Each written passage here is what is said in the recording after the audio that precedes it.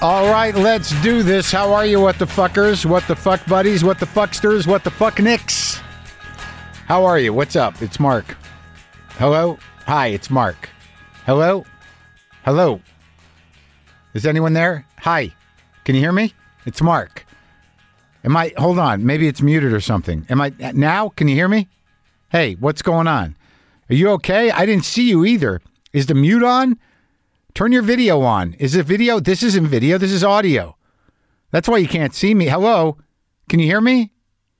How's it going, you guys? You all right?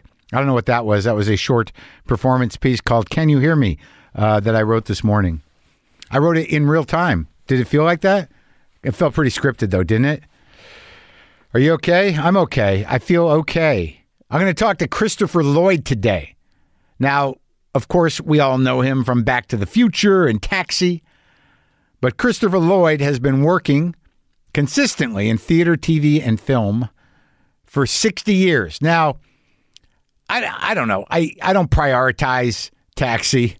I don't prioritize Back to the Future. For some reason, I got hung up in a lot of the early stuff. Particularly, he played Tabor in One Flew Over the Cuckoo's Nest in an unforgettable role as one of the patients at the at the mental hospital, at the loony bin, at the nut house, at the cuckoo shack, at the mental institution.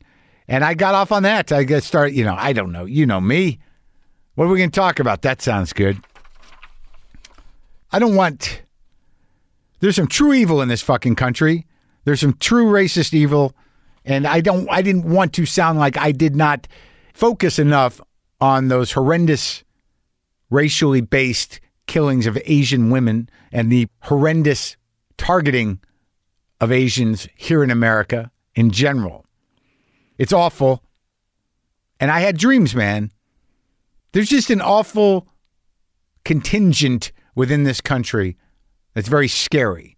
And what the Asians have been going through for years since they first got here is awful, and it's more awful now. I had a dream that I was in a car, handcuffed, and there were Nazis driving it. But they weren't Nazis.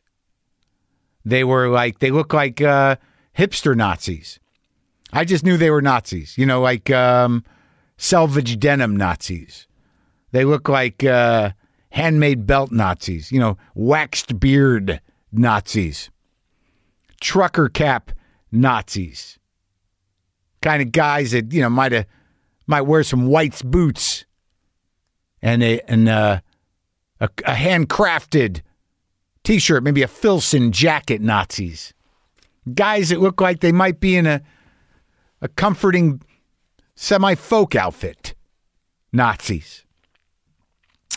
And I remember I was in the car and I was handcuffed, but sitting sideways in the back seat behind the driver.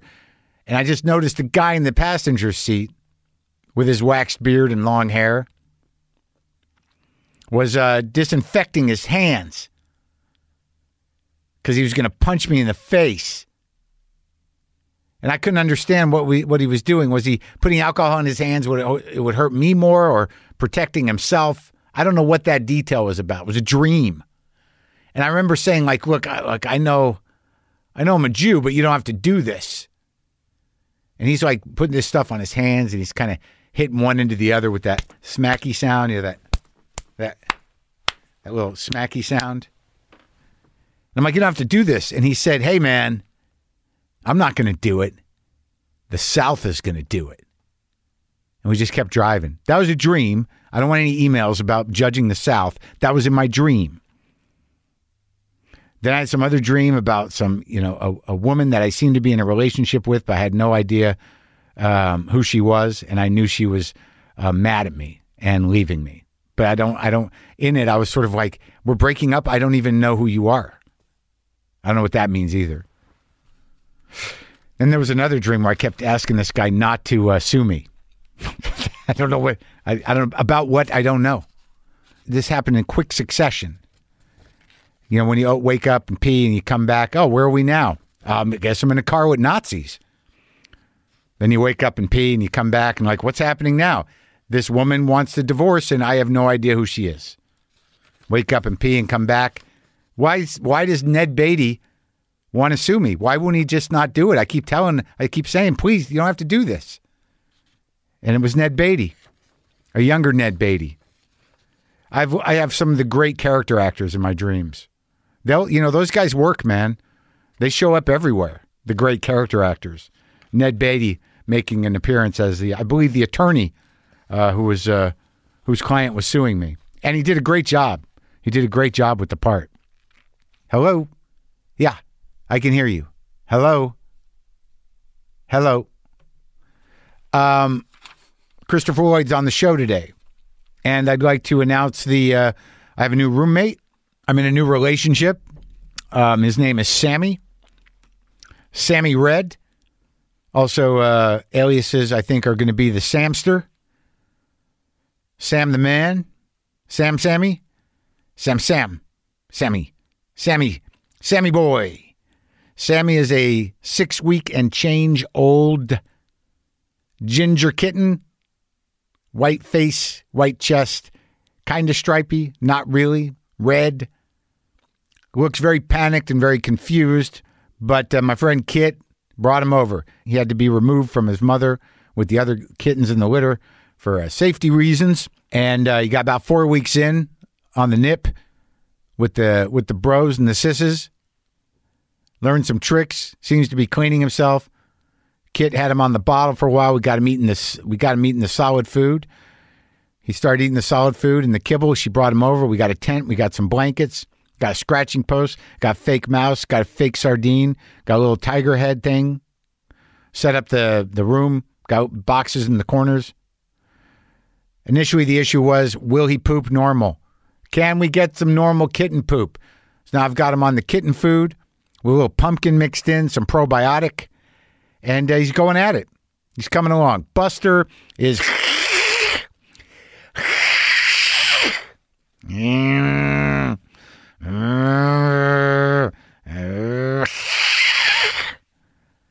at the door. I've let him see each other a bit. Sammy doesn't seem to give a fuck. Buster is, it really strikes me. What I'm getting from Buster, what I'm projecting onto Buster, what I'm feeling like Buster would be saying if he could is like, why the fuck is that here? But not like, oh shit, I'm in trouble. Not like I'm going to kill that thing, but like, why is this little fuck here? We had a good thing going, man. We finally got rid of the oldies, and it was me and you, man. Me and you walking down the road of life together. And now you bring in this little fucker. What am I going to do with him? I'm going to use him as a goddamn ball. I'm going to bat him around. I'm going to throw him up and down. I don't know. Buster's a mean fucker. So we'll see what happens. But the impression I got was that he's like, all right, he's not a threat to me, but he's obviously going to be a time suck for you, which means less time for me. And that's going to cause me a little anxiety. So I might have to beat up on it a little bit. I'm just saying. That's what's going to happen in the future.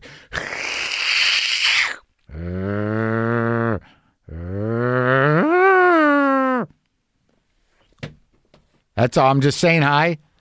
Just saying. I'm just letting them know what's up. And I might pee on your shit. So heads up. I went to the farmer's market with Eliza Schlesinger's husband, Noah. He's a chef, and he's got an inn over there. You know, when you're a wholesaler, you're doing the business, get in a little early. But it was they're checking people, they're distancing, they're only letting a certain amount of people in. I hadn't been out into that farmer's market in Hollywood for years, and I got some stuff, and it was nice. I don't even know why I'm telling you this. I guess I just wanted to tell you that I went out to the farmer's market and bought vegetables and was among the people. Everyone masked, everyone buying greens. I bought some fish at the fish guy. I got some oranges at the orange lady and some avocados at the orange lady. She wasn't orange. She sold oranges and avocados. So I guess she was the orange and avocado lady. Talked to Noah about some cooking tips. And that's all. Hello? Hello? Hi. Hello? Is this on? Can you hear me? So, I got to get rid of some apps. Because now I got the Citizen app and I've got the thing that comes with the Ring, that community. So now I'm getting it from all sides. Like Citizen's app, you get the police blotter report, like man with hat and butter knife spreading cream cheese on his arm on Glen Oaks. I saw one from the Citizens app. Old woman sitting in sun. Like there was concern, like she couldn't be trusted to enjoy the outdoors by herself, that someone ought to go over there and check on her. And then this Ring thing is even more crazy because there's a man in my yard. Police have been called. Then, Ring customer number 4. Is it the same one from yesterday? Ring customer number 72. Did you call the police? Ring customer number 84. Didn't this happen to you 2 days ago? Ring customer number 72 again. Did you call the police? Ring customer number 9. What kind of man? Not to be racially explicit, but size, maybe? Ring customer number 72. Same guy from 2 days ago? Ring customer number 42. Did you call the police? And then the original complaint. Oh, it's my husband again. I've got to stop calling the police so much. I don't need the distraction, or do I? Seems like I'm entertained by it. We're not going to do it. The South is going to do it. So look, Christopher Lloyd is in this new movie, Nobody, with Bob Odenkirk, which I watched. Bob was good. Christopher was good. It's one of those movies. I don't really see these kind of movies, but I liked it. It's about the non-assuming guy that all of a sudden is just a fucking maniac for the good. It's in theaters this Friday, March 26th, and Christopher's wife Lisa was there when we had this talk, and you'll hear her chime in a few times. And this is it. As I said before, we covered One Flew Over the Cuckoo's Nest like it was a new film. This is me talking to Christopher Lloyd. Are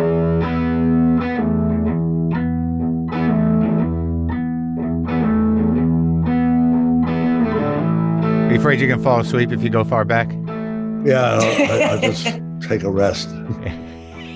It's a reclining mode means it's time for nap. I'm almost there.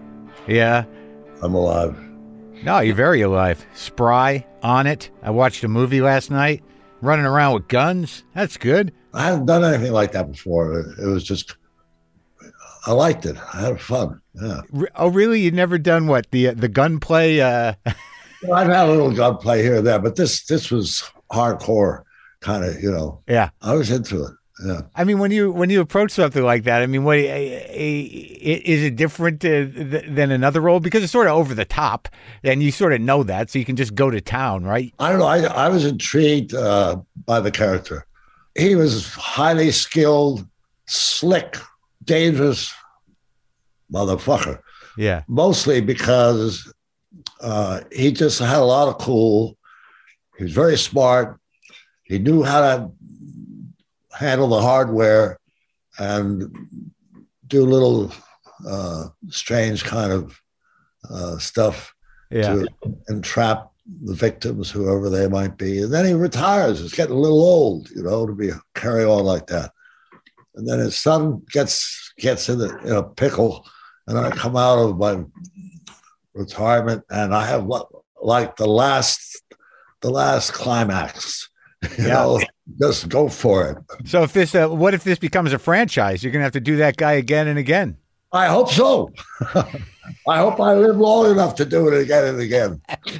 I'm sure. I figure I'll be here at least for one more shot if it happens. Like, that backstory though, like just the idea that you put that backstory together, was that something that, because you've been acting a long time, and when you approach something like that, do you create a backstory, or is that something a director brings to you?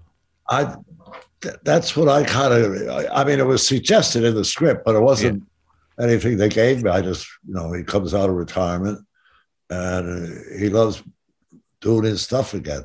You started in New York, right? Yeah. And where'd you grow up? I was born in Stamford, Connecticut, and my folks always had an apartment in New York, so I was constantly going back and forth. And then as soon as I got out of high school, I went to drama school in New York when I was 19, I think, and I never left. I stayed there until, what was it, 1985, and I moved to L.A. And where'd you go to the drama school? Where'd you start acting? Oh, the neighborhood playhouse school in the theater, and they had a phenomenal Sandy Meisner. Yeah. He was the greatest, and made a total impression on me and what I learned from him. What kind of guy was he? Because I tried to get an impression of him, because he was sort of like the American version of the Method, correct? Oh yeah, very much so. I mean, he had such poise, intelligence. He would have a 3-hour acting class at the neighborhood playhouse in the morning, another 3-hour in the afternoon, and then his professional class 3 hours at night. And that's a lot of time to be sitting in the chair watching people get up and do their stuff. He never ever lost focus.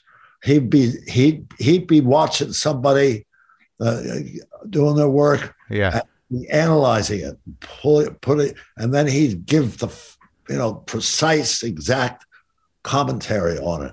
Uh-huh. And he was always supportive.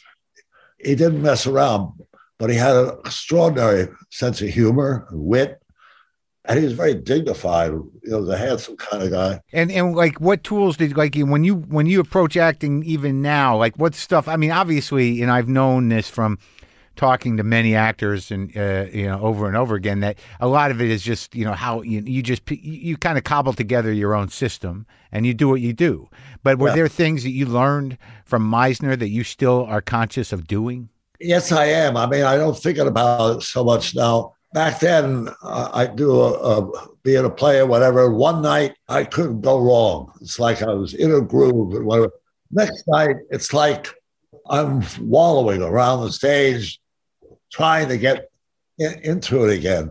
And Meisner taught me how to keep the focus and how to get back in the groove and all of that, a technique for that, which was based. A lot of people a little perplexed. It was a repeating word. Oh, really? To somebody else, I'd say, "Who are you?" And they'd say, "Who are you?" And it changes the behavior as you go along. Yeah. It may not get like a yelling match, but he always said, what you do depends on what the other does. So you're always connected and attached. And it pulls the emotions along eventually as well when you get the sense of it. And it's probably more consistent doing that in theater. I imagine once you make the jump to film, it's harder to hold on to that focus because, you're shooting everything in pieces. Yeah. Yeah. But you still, while the camera's rolling, you could use it. You could use it in any context, really. Yeah. Just listen and stay present. Yeah.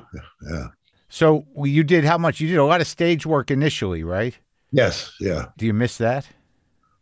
I do, but I still go back and do some. It's not like I got into movies and no more theater. I keep it up. There's always another play comes up, and I'm going to do King Lear this summer. Really? Where are you doing that? At the Berkshire Shakespeare Company. You spent time in Massachusetts? Did you spend time there when you were a kid? Yes. I went to boarding school from the 3rd to the 8th grade in West Newton, Massachusetts. In West Newton, Massachusetts. Yeah. You're familiar with Massachusetts? Sure. I started my comedy career in the small towns and villages of New England, and I lived in Massachusetts for several years. I lived in Boston, Somerville. I lived in Brookline, just shy of Newton. But I know Newton, Route 9. And I did a lot of gigs down the Cape. There used to be a gig down in Yarmouth. at a Chinese restaurant. I did. I was all over New England. Uh-huh. So, what was your first play? Well, my first paying job in New York, because I did off Broadway all over the place. I was going from one workshop to another, but at the same time jobbing out to summer stock and regional theater and all that. But the first play I did in New York, as I remember, was the Chelsea Theater Company. I think it was Robert Kaufman was director, and it was Casper, by some Peter Hankey, I think, an Australian playwright. And I got an Obie for it, and it just kind of threw the doors open. That was it? That's where it started? That's interesting. So at the beginning, you were probably doing, what years were this, in the 60s, mid-60s? I got that play in around 1972 or 3. So when you were doing the off Broadway stuff, you were running around doing summer stock, but were you doing all kinds of weird kind of progressive theater shows down in the Village and stuff, and then going and doing like Noel Coward in New Jersey? It was a lot of sketchy situations. Yeah. I remember because everybody worked. I was fortunate that I didn't have to have a job to get through the day. But most actors who are struggling, they'd be working during the day, and these workshops don't pay anything. Right. So sometimes rehearsals would start at 12 or 1 a.m. because that's the only time everybody was available. Right. So there was a lot of that. Got pretty weird. Basements. Do you remember any strange sort of like experimental productions that you did? Well, sort of. I did a play called Hypatia 3. Yeah. It was kind of a Romanesque thing with togas and shit. Yeah. Made no sense whatsoever. There was always more actors on stage than seated in the audience. Yeah. And I was about to divorce my wife at the time. The first one? My next wife was in the cast. Okay. Well, it was a change of everything. Changing of the wives? The ceremony of the changing of the wives? Yes, yeah. Not Lisa. Lisa came along later. But so it was just a weird show, huh? Yeah, but it was kind of typical. Right. So you didn't have to work because I guess you come from a family? Yeah, I have a family. They were kind of well off. So don't you? Like I read somewhere that what is it that you can trace your relatives all the way back to the Mayflower? I'm told that. I have never sat down and done my homework to see if it's really true. Right. I think it was something, or the second Mayflower. I don't know, but back in the day. But your mom was from I guess her family was part of the founding people of Texaco, huh? Yeah. My grandpa. Did you know him? No, he died. I think he died the year I was born. Was he like a wildcatter? Was he out there with the drills, or was he? I don't think so too much. Yeah. He went to school somewhere in eastern Pennsylvania, a college out there, and he met a guy who was already, because Pennsylvania was one of the first places to get going with oil. Yeah. And another guy from Texas, and the three of them collaborated. There you go, Texaco. Yeah. and you didn't have to work. So interesting, because I kind of have an inside awareness and knowledge of the beginning of the whole oil thing, and now it's fading out. It's going, which is not a bad idea, but now that was like an interesting phenomenon that came, and now it's going. Thank God. Yeah, I mean, maybe I hope in a nick of time. Yeah, it might be too late. Yes, I know. We'll see. Wait, how did you? When did Cuckoo's Nest happen? How did that happen? That happened in 1973. Yeah, I think it was 1970. I don't know. I've been. I wanted to do film, but I didn't. When I walked in an office for and meet people with a film.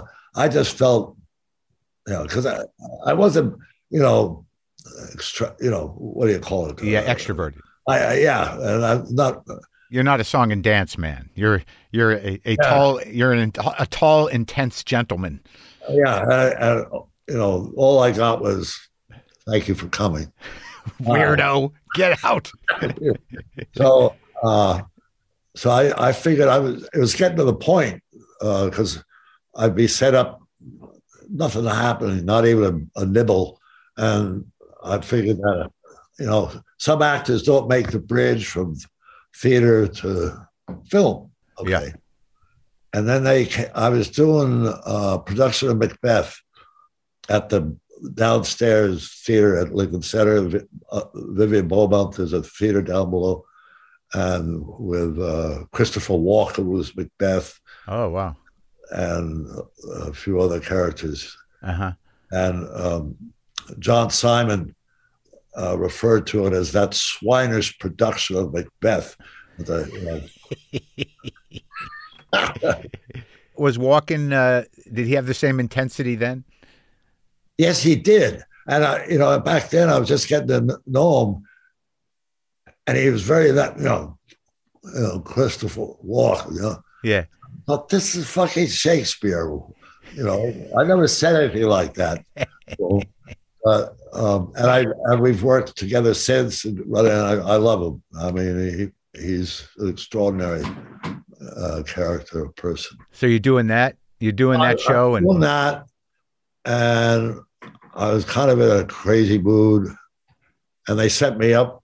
Cuckoo came to New York to cast, and this guy had been set me up to meet them, and I went up and auditioned. The auditions consisted of Milos Forman sitting the way Nurse Ratched would sit in the circle. At a meeting. Yeah, and myself and the other actors coming up to audition, we'd sit like that, and Milos Forman would sit in the middle and get conversation going, getting us going, Uh-huh. And that's how he decided whether or not you were going to do it. So then I got a letter. Okay, I'm going to do it. So that was. So that's wild. So Milos would have you. You'd sit in the semicircle or the circle, and then he'd rotate guys in and out during an improvised audition. Yeah, he may have, but he just feed you and get things going between us. And do you remember? Like it was DeVito in your audition? No. And did you have that character of Tabor right from the get-go? Did you make decisions around how that guy would be? Well, I did whatever I did in the audition, and then when they said you got it, I went and got Ken Kesey's novel and studied it. Had they done the stage play in New York already? Yeah, Danny DeVito was in the off-Broadway production at the time. Oh, he was. I know that originally it was, Mike Douglas was trying to put it together as a vehicle for Kirk. Yeah. And I think maybe it was Kirk Douglas. I don't know if he was Broadway or off-Broadway, but I know that Kirk Douglas did McMurphy. And I can't even imagine that. Yeah, I know. I think he did it on Broadway. Yeah. I'm not sure of that. And nothing came of it, so he gave it to his son. His son produced it, right? Yeah. Where'd you guys shoot that? Was that shot in in a coastal town? Was it shot in Seattle or somewhere? Salem, Oregon. Right. Salem, Oregon had this complex of buildings that included a prison, state prison, and for the people who were a little mentally ill. Yeah. And they had the third floor when pharmaceutical drugs came in. They could leave the hospital and take care of themselves with various kind of drugs as zombies. They could go out into the world and sleepwalk.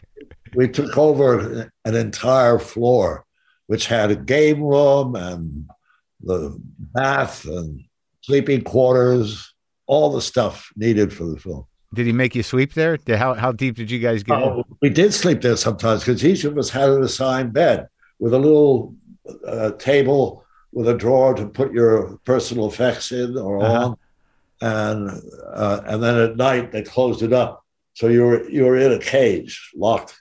Oh my God! And sometimes we did sleep there, but voluntarily. We weren't being punished. So the group of you, I mean, because it was quite a group. You know, there was, I mean, the different, all the guys it seemed that were in that crew with you either went on to, you know, major acting roles or at least character acting roles. I mean, Brad Dourif has been around forever. Even like Sidney Lassick was great. Oh, he's fabulous in it. Yeah. I remember Milos Forman would have to do a close up on Sidney Lassick, and he'd finish his lines, and Milos would just let the camera run because he knows he's going to get gold. Well, you too. I mean, that moment where, you know, there's I can't imagine the process of shooting that. Okay, he must have shot a lot of silence with you guys, because there's those scenes where you're just sitting there and, like, you know, that moment where you don't realize that your foot's on fire is like, I mean, it's imprinted in my unconscious. I mean, like that moment where you're like, and you just lose your fucking mind. Right, I mean, right. Milos, you know, he defected from Czechoslovakia. Where he already established a film career. But he told the story of being in the subway somewhere in Czechoslovakia late at night. There were just 2 or 3 people waiting for the train, and there was a guy smoking, and he just kind of did that, flicked the cigarette butt, and it landed in a person's cuff. And Milos saw this, and eventually it kind of caught fire, and the guy went berserk. So he just figured that belongs here. Well, I'm glad he let the guy burn in order to get that idea. Yeah, that's. He didn't step in. He let the scene play out. Yeah, being the creative person he was. I've talked to Danny DeVito, but it's so interesting to see DeVito in that part, because DeVito's such a sort of like cantankerous, brash little man, and you know, and as Martini, he's the opposite. He's like this weird kind of almost, you know, no boundaried amoeba-like the vulnerability of that guy. Yeah. You guys were doing some real acting there, and I think it was really, you know, and it seemed like, you know, certainly the Meisner stuff and that type of training was probably great for that particular movie, you know, because there was a naturalness to it that he was going for. And even Nicholson, who I think was also, I don't know where he trained, but he was definitely an American, like, you know, a methody kind of guy, that there was a naturalness to that, to all of you guys. That was kind of amazing. Well, Milos insisted on that. I mean, if you did something too big or wasn't natural, you know, like kind of art, no.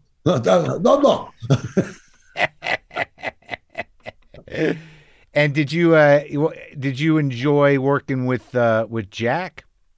Oh, I loved it. He was an idol of mine before Cuckoo's Nest. From what? Detail and 5 Easy Pieces, etc. E Writer. You know, I just thought he was the cat's ass. You know, the best thing going. I remember the first day I walked on the set, and he was there talking to whatever. I'm here with this guy. You know what I mean? And he was wonderful. He was just great. And he, you know, because most of us had scant experience in film, and he'd help you out, do this, you know. He was just so generous. Oh yeah. I had a scene, the bath scene where Nicholson sprays everybody. Yeah. And I have I'm with William Redfield, bless him, playing a game, and I'm going, play the game, all that. Oh yeah, that scene. And Redfield was diagnosed with leukemia, and so went to a hospital and everything. So that scene never got completed at that moment. Oh, really? And there was, I remember Saul Zantz, who I really really loved as a producer. They were thinking, what are we going to do? Pull the plug, or what are we going to do? So they changed the schedule around. Uh-huh. And in about 3 weeks, William Russell came back, or maybe less than that, but he came back. And so we got into the scene again. And I could not find it. I couldn't find my mojo, so to speak. I was like feeling awkward, and I'm trying not to show it, Yeah. And I wasn't really, but Nicholson during a thing just kind of walked up to me very casually and just sort of quietly told me something I wish I could, and it put me right there, put me right where I needed to. Just soft and quiet, and got right in your head. He was very attentive to all of us. That's great, man. Because you work with him again, right? A couple years later. Going south. Going south. That's a kind of a weird, funny movie. Belushi's in that, and yeah, and Danny. Yeah, Danny Steenburgen. That was Mary Steenburgen's first. That was her big break. That was her first film. Yeah, I do believe. Yeah. And Nicholson had got her the gig. She was like a waitress. I've talked to her about it. She loves Jack. I mean, she credits Jack with, getting her, her start. I did a Broadway musical before Going South. And one night I'm doing this thing, and the stage manager comes back and says, Jack Nicholson is in the audience and he'd like to come back to your dressing room. So he came back. Meryl Streep was there in my dressing room, and Lotte Lenya. That ring a bell? Lotte Lenya. The German actress? Oh, and the lady that Jack was going with. Angelica Houston. All crammed into my little dressing room. And before Nicholson left, he said, I'm doing something this summer. I'll send a script to you if you're interested. And it was Going South. Oh, what a sweetheart. What a sweetheart. I love hearing those stories that he was sort of because he always looked like he was having a great time, and nobody loved making movies more than that guy. And it's nice to know he was a good guy, Great. Yeah. And it's weird. I was looking at I'm sort of fascinated with, I got to watch it again. Because I got it in my head, The Onion Field, as being a terrifying movie, and I know you were in that, but I almost watched it again this morning because I've been sort of curious about watching it because I know James Woods in it back before James Woods became this cultural monster. He was just sort of an emotional monster in movie roles, but now he's sort of politically a pariah. But I do remember that being a fairly menacing movie. Yeah, an incredible story. I read the book. It's horrifying. It's a real. It happened. Uh-huh. And I was a lawyer in jail, and I kind of helped them set it up or whatever. I've got to see it again. Yeah. What did you say? I haven't thought about it in years, and I remember I was really young. I'm obviously younger. I was terrified. She was terrified. That's the same experience I had. I'm 57, so I remember seeing it when I probably shouldn't have seen it. Okay. Because my parents didn't know what R meant. Oh. So they would just take me if they couldn't get a babysitter. I saw Deliverance when I was 11. Did not need that.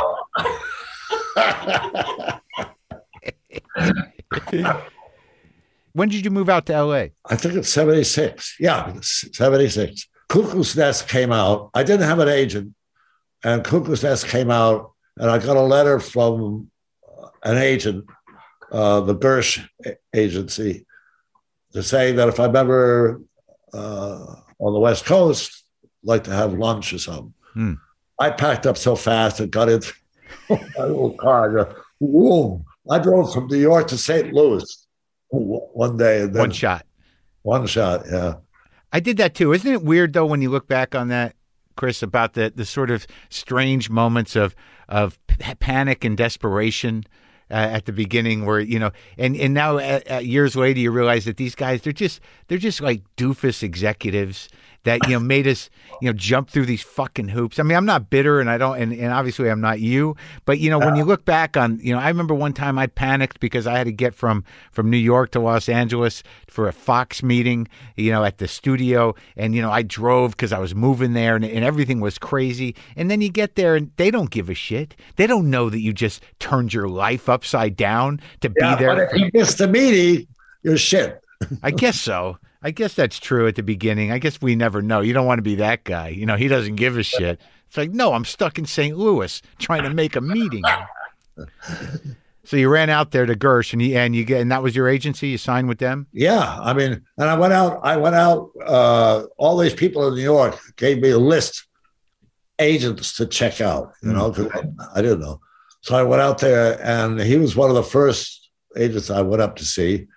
And I remember I got to his office. I didn't know LA or nothing, and they took me out to lunch, and another association, and we went to Joe Allen's for lunch, Beverly Hills, Thunderbird convertible. Yeah, that was it. And I thought, big time. They gave you the full treatment. Yeah. And then I declined to sign. They asked me to sign. I thought, this is an important thing. I got to go through this list first, Oh, wow. Yeah. And then he gave me a job. I wasn't signed yet. He said, this is a low budget film in Santa Fe, New Mexico. What was it? Oh, it was, what was the name of it? Santa Fe 17, I don't know. Something. Yeah, okay. Christopher Walken and a French-Canadian actress who's kind of faded out. I don't know what happened to her, but she was, and I got there 5 days ahead of time because I had to ride a horse.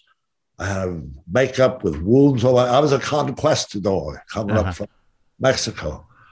And I was there 5 days and took in the scene. Yeah. And the morning that I was to be first established on camera, I'd been there 5 days to get everything ready, but I couldn't get anything out of the makeup department. They didn't give a shit.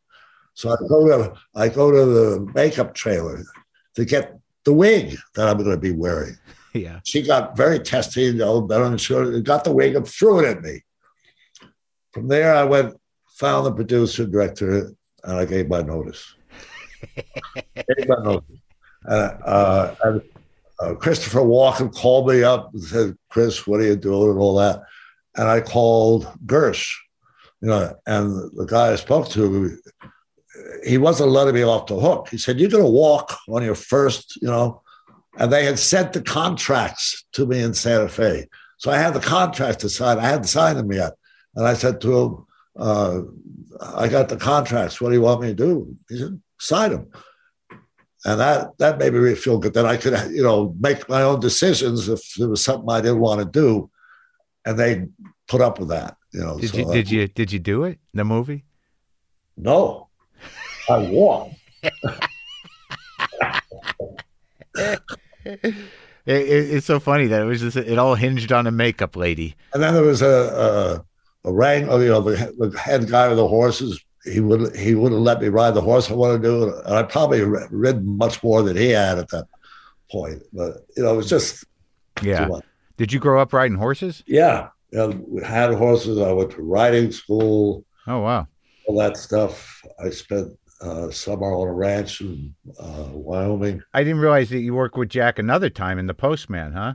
Oh yeah, Postman always rings twice. Yeah, I have a little piece that occurs either before or during the credits when he's driving down the road and I'm hitchhiking. Yeah. Or I'm driving and he's hitchhiking. Yeah. I really don't remember. Yeah. Anyway, and then we go and he has that breakfast first thing. But that was it. But it was very nice. It was a lot of fun. Do you is he a guy you keep in touch with ever? I haven't. In fact, I was with Danny and somebody the other day, and we all asked each other how do we talk to Jack, and none of us had. So I don't know. I don't know what's happening to him. Yeah. It's hard to be with the plague and everything. Now you're used to seeing him. At least you see him at the game, and you're like, okay, he's there. He's at the game. He must be okay. So how did, because it seems like all that stuff about Cuckoo's Nest is like right there. It's like those memories are so fresh because it was such a profound kind of experience. Do you feel the same way about Taxi? Taxi? Yeah. Taxi. It's funny because I came out from New York. I told Gersh, I don't want to do any sitcoms. Right. I had a kind of a New York attitude that to do a sitcom is selling your soul. Yeah, a lot of guys felt that way. Dustin Hoffman felt that way. A lot of actors felt that way. Yeah. So he would send me once in a while up to just meet people, even if it, like Starsky and Hutch, and some others. I don't remember what. And then Taxi came along. You didn't do any episodic work. You didn't do any bit parts. Little parts in TV. No, not until, I have since, but not before Taxi. No. So they sent me up, and it worked out. Well, what sold you on it? Why were you able to adjust your sense of integrity? What sold you on it? Was it James Brooks? Who? Easy. I just sold out. That's all. Didn't take anything at all, huh? Stop doing it. Yeah. No, I got the script, and I just something seemed to click in my. I looked at the part and I saw, kind of felt I could do this. Like when you read it, what was it like? What was it that got you, that made you realize like this guy's got legs for me? I mean, I don't remember exact words, but yeah. They described it well, and I felt I could do this. And not that I had any background in that area, but I felt I could do it. And I went. I had a neighbor in Laurel Canyon who was cleaning out the bushes, and he found this jacket with a peace sign, Levi jacket. I wore that into the audition, and Levi's. Yeah, I got in the frame of mind, and when I finished, I was going out the door and said, "Wear that Monday." That's what I wore until one year. After the second year, somebody stole the jacket from the. Oh, God damn it! But they, we. So it was some old hippie garbage jacket from the canyon. Oh yeah, huh? From Laurel Canyon. This guy found it in the bushes. Yeah, beaten and all. That's funny. Thank God there was no body there. Yeah. Now, like it seems like your character was extreme and over the top and intense, and and then you had Andy there, doing his character, which was over the top and intense, but in a different way. Did you guys get along pretty well? We all got along. I mean, there were times when Andy would do something like be late or whatever. He did something that pissed off Tony Danza. Oh, yeah? Tony Danza got a fire extinguisher, opened the door to Andy's dressed here. It was one of those foam ones. He just went, but that never got bad because we loved doing the show. We had great writers, and we all clicked in our own funny ways. Yeah, I worked with Judd a bit. He played my father for a few episodes on a show, and he's a sweet guy, Yeah. We just, of all the casts that I've been in, Taxi always keeps together. We just did a Zoom the other day with Mary Lou and Carol Kane and Tony and Judd. We're still in each other's lives, and it's great. Well, that's nice. That's nice. Because I always ask people that, because I, as a fan of movies and TV, took after years of doing this and talking to you guys, I always assume like it took a long time to break my idea that like I always assume that everyone hangs out afterwards, but they don't. Oh, I was stunned. The Cuckoo's Nest was my first movie. It was a 12-week shoot, and we all became comrades and Nicholson, whatever. I remember the rap, or the last week I saw on Cuckoo's Nest was the boat trip. Yeah. Where we all escaped. Fishing trip, yeah. And then we wrapped it, and it was like, boom, nothing. It was over. And it was like, oh. Heartbreaking. Yeah. But that's nice that the TV is different because, you're with those people for years. Yeah. Like a family, for Christ's sake. I know, yeah. And then Back to the Future, that became it's like, Taxi was huge and your character was huge, but it seems like the Back to the Future thing just put it all over the top, and that's who you're going to be for the rest of time. Yes. Yes. I know it's tight to me a little bit, but I don't care because I get other stuff to work on. And oh no, I know, but was it like these things when you look back on them? Actually, I don't know. It's weird because you would have thought it's actually the opposite that I think about it. Because, as Reverend Jim, you had this, you were typecasted as that for a while, but then Back to the Future happened and you just became that guy. And even as Uncle Fester, you are always, I see you as you. I don't associate you with a role. All right. I don't even know why I said that, but I guess I just said it because, you must be excited when something has legs enough to keep going, it must be somewhat nice to re-engage with casts, even in a sequel, again, to do that kind of work. Yeah.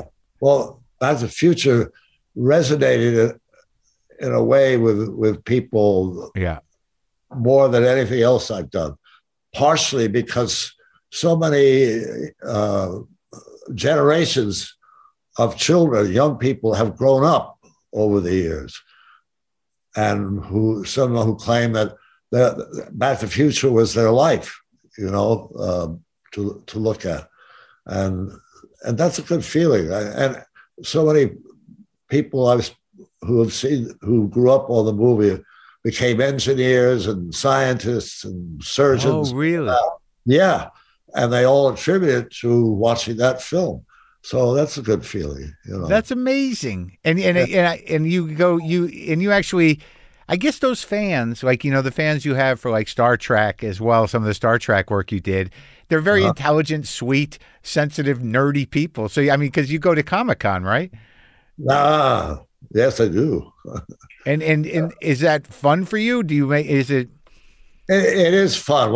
When I first started it a few years ago, whatever, I was like kind of tentative, But you get these people coming in who are glad to see you and want to see you and want to share their moments with you. And it's sometimes I when I first started out, I wake up in the morning and say, oh my God, I'm going to go sign autographs for 8 hours. Yeah.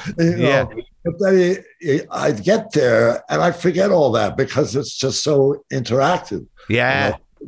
It's great. So now, when do you, have you, coming back full circle here, do you know the play Lear? Have you done Lear before?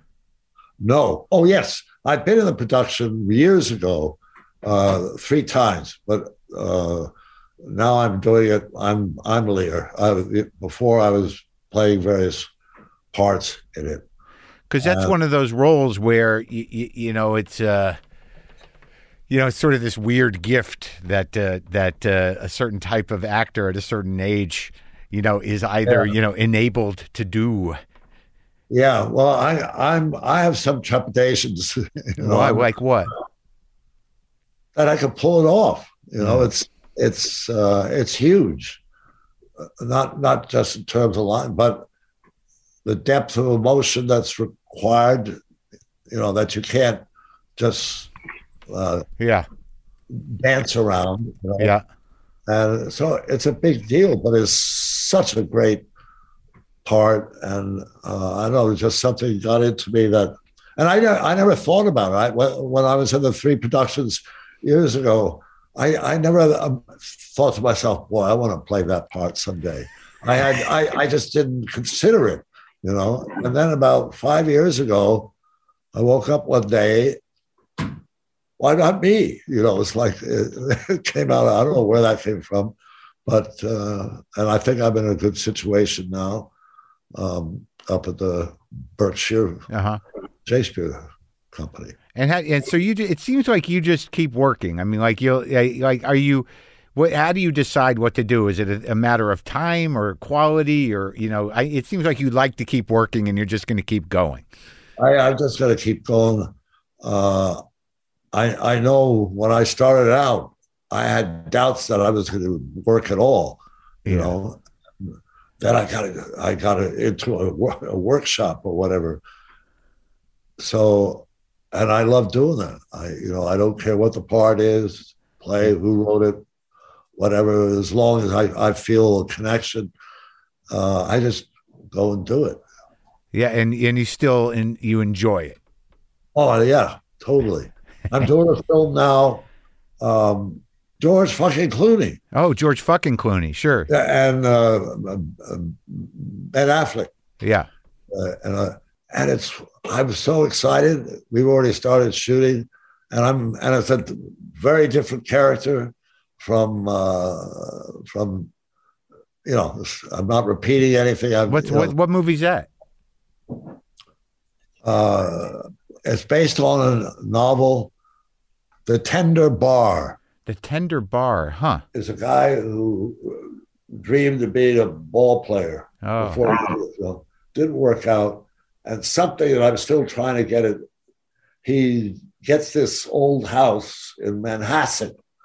His family has grown, his sons, so it's a house full of his family who can't afford to live anywhere else, and he hates it. He hates that they're in the house. It looks like it's a big ensemble piece.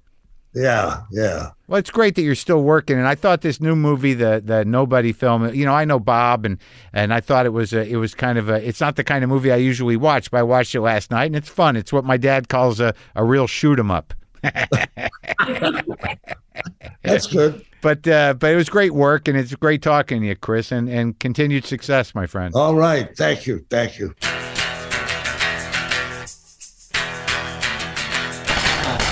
Christopher Lloyd, the new movie is Nobody, which was good. Bob Odenkirk plays the heavy in theaters Friday, March 26th. And now let's play some guitar that I'm sure I've played before, but it's always a little different because it's fresh. Serving it up fresh. Same three chords. Fresh. Here it is. Relatively clean. A little vibratoed. A bit reverbed. Stratocaster straight in.